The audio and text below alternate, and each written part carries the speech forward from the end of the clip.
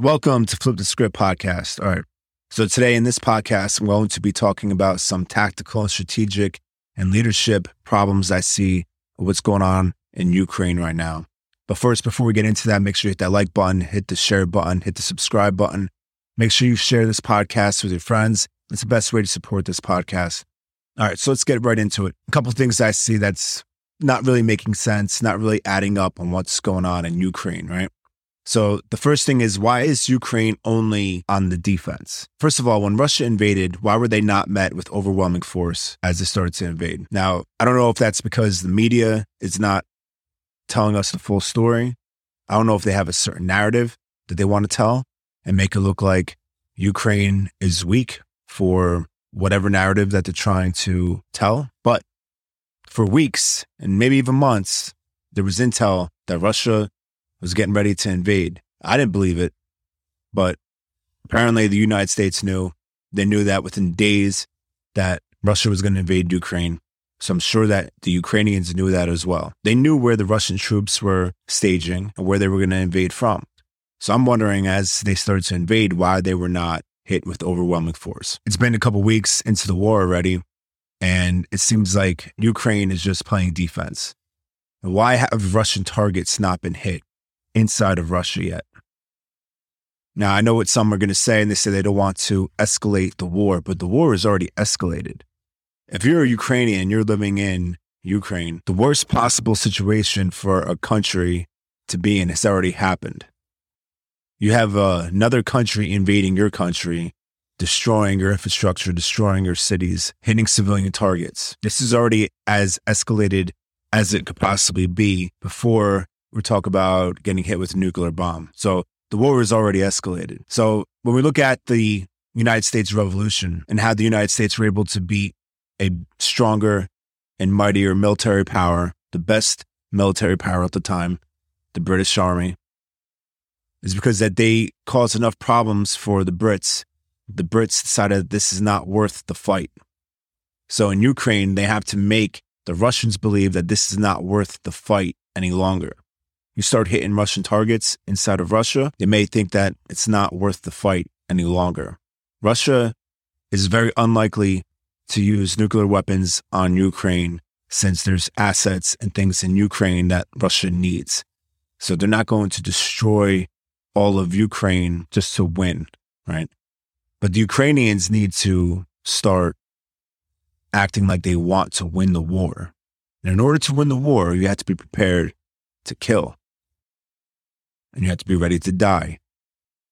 And you have to understand that not only will you be killing the enemy, but civilians will be caught in the crosshairs as well. And that is something that we have to come to terms with. Russia has already come to terms with that. Russia's playing to win. Now, we've seen reports of civilians getting killed in Ukraine. It's a tragedy, but that's war. Russia is in total war. Ukraine seems to be on defense. So if you want to win the war, you have to do what's necessary to win. And as of right now, I don't see Ukraine making those steps. All right. So as I said, you can't solely win a war by being on defense. You just can't. You have to go on the offense at some point, right? You have to hit Russian targets inside of Russia. You have to make Russia realize that this is not worth the fight anymore, right? So now the media inside of Ukraine, especially the Western media, it's really hard to believe everything that's coming out, especially when the invasion first started. There was a lot of propaganda. There was a lot of misinformation. There was a lot of stories that were just wrong, such as the Ghost of Kiev, right? We heard the stories of the Ghost of Kiev. This guy's coming in his fighter jet and he's taking down all these Russian planes. And it turns out the videos and the photos that showed of that was from a video game. Then you had Snake Island. You had the Ukrainians on Snake Island. They get approached by a Russian warship, and they tell the Russian warship to go F off. And then there were reports that Russia had slaughtered all of those 13 Ukrainian military guys on Snake Island. That story ended up being false. They did go tell the Russian warship to go F off, but they were all not slaughtered. They actually surrendered and they are alive. So it's really hard to believe about what's being put out in the media and what's real, especially within the first 24 hours of story breaking. Dave Mangino has a rule, 24-hour rule. anytime there's a story, within the first 24 hours, wait, because there's going to be more information. And usually the first reports are usually either wrong or missing a lot of information. We have to keep our eye out for that type of stuff as well. And now, yes, civilian targets are being hit. There are civilians that are being killed in Ukraine.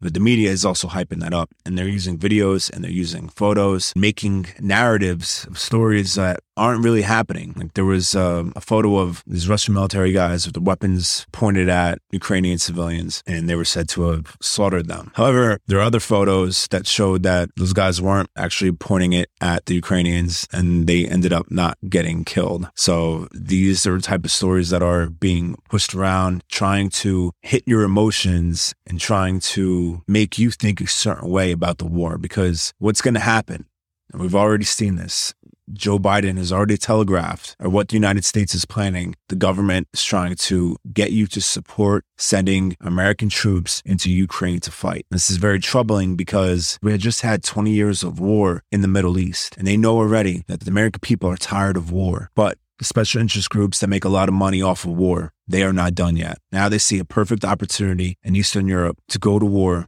and start making that money again. And they're using our puppets in office to do that. So on behalf of the government, on behalf of the war machine, our media is trying to paint a certain picture to you to make you believe that it is justified in sending American troops to Ukraine to die fighting the Russians. Because that's what's going to happen. We will send our American troops to Ukraine and they will die. Not all of them, obviously, but there will be troops who die. This is war. This is what happens. Now, in order to do that, they have to have the American people behind and believe in the mission. Now, they did that in Iraq with the weapons of mass destruction. That was how they were to justify going into Iraq and invading Iraq. Because they said there was weapons of mass destruction, and Saddam Hussein was going to use these weapons of mass destruction, these chemical, biological, and possible nuclear weapons on his people or on other countries if we don't go in there and invade. So now you hear talks about Russia using chemical weapons, right? There's talks about Russia possibly using nuclear weapons. Now, they're saying that these nuclear weapons are not necessarily nuclear weapons that we think of that will destroy whole countries and whole whatever, right? They're actually smaller, and they're called tactical nukes, where they could be deployed in small areas, sometimes without any type of radiation. Okay, so they're planting these types of seeds into people's minds so that when the time comes that they decide to send American troops over to Ukraine to fight Russia, people will already have in their minds that Russia is going to use or might use chemical weapons or nuclear weapons. This is a tactic that they were using to try to desensitize you, to get into your brain, to make you support sending your sons and your daughters and your fathers and your brothers and your sisters to war in Russia when it is not our fight. Let's be very clear here. This war in Ukraine is not our fight. We're thousands of miles away from Ukraine. Ukraine is not a part of NATO. This is not our fight. There's no reason why we should be sending American troops to Ukraine to fight. Now, Joe Biden, when he was in Poland, he told the troops there that you will see these horrible, horrific things that are happening in Ukraine when you get there. He told them that. He said, you will see these things when you get there.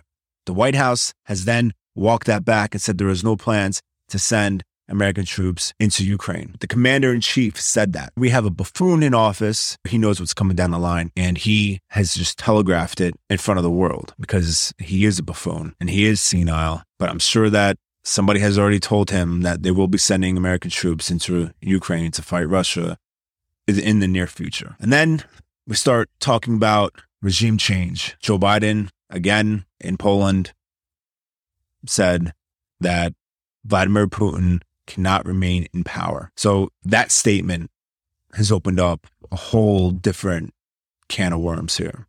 Because now we're not just talking about defense of Ukraine. Now we're talking about regime change in Russia. And in order to do that, it means that you have to go inside of Russia.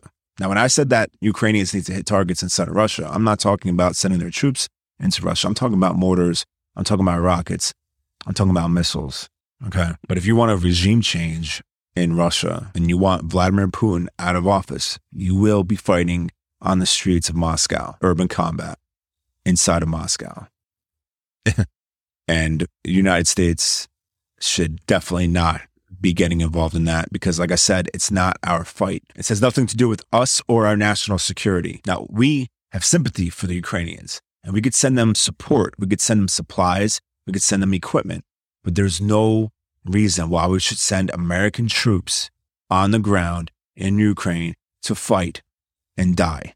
No American blood should be shed in Ukraine. The only time American blood should be shed in war is when there is a direct national security threat to the United States and they're defending our country. That is the only time. I am tired. America is tired of our American troops shedding blood, dying in defense of other countries. Now, I had bought into this in the past. I'm an Iraq war veteran. The operation for Iraq was Operation Iraqi Freedom. And I believed, and many other service members believed, that we were doing something good. We were going and we were liberating, we were freeing these Iraqi people from these tyrants, from these dictators of Saddam Hussein. And once Saddam Hussein got out of office, then you had terrorist organizations come in and take power. And now the mission was to free the Iraqi people from these terrorists that are trying to impose their will on them. And we wanted them to have free elections and democracy. I now see that this was not the correct position and that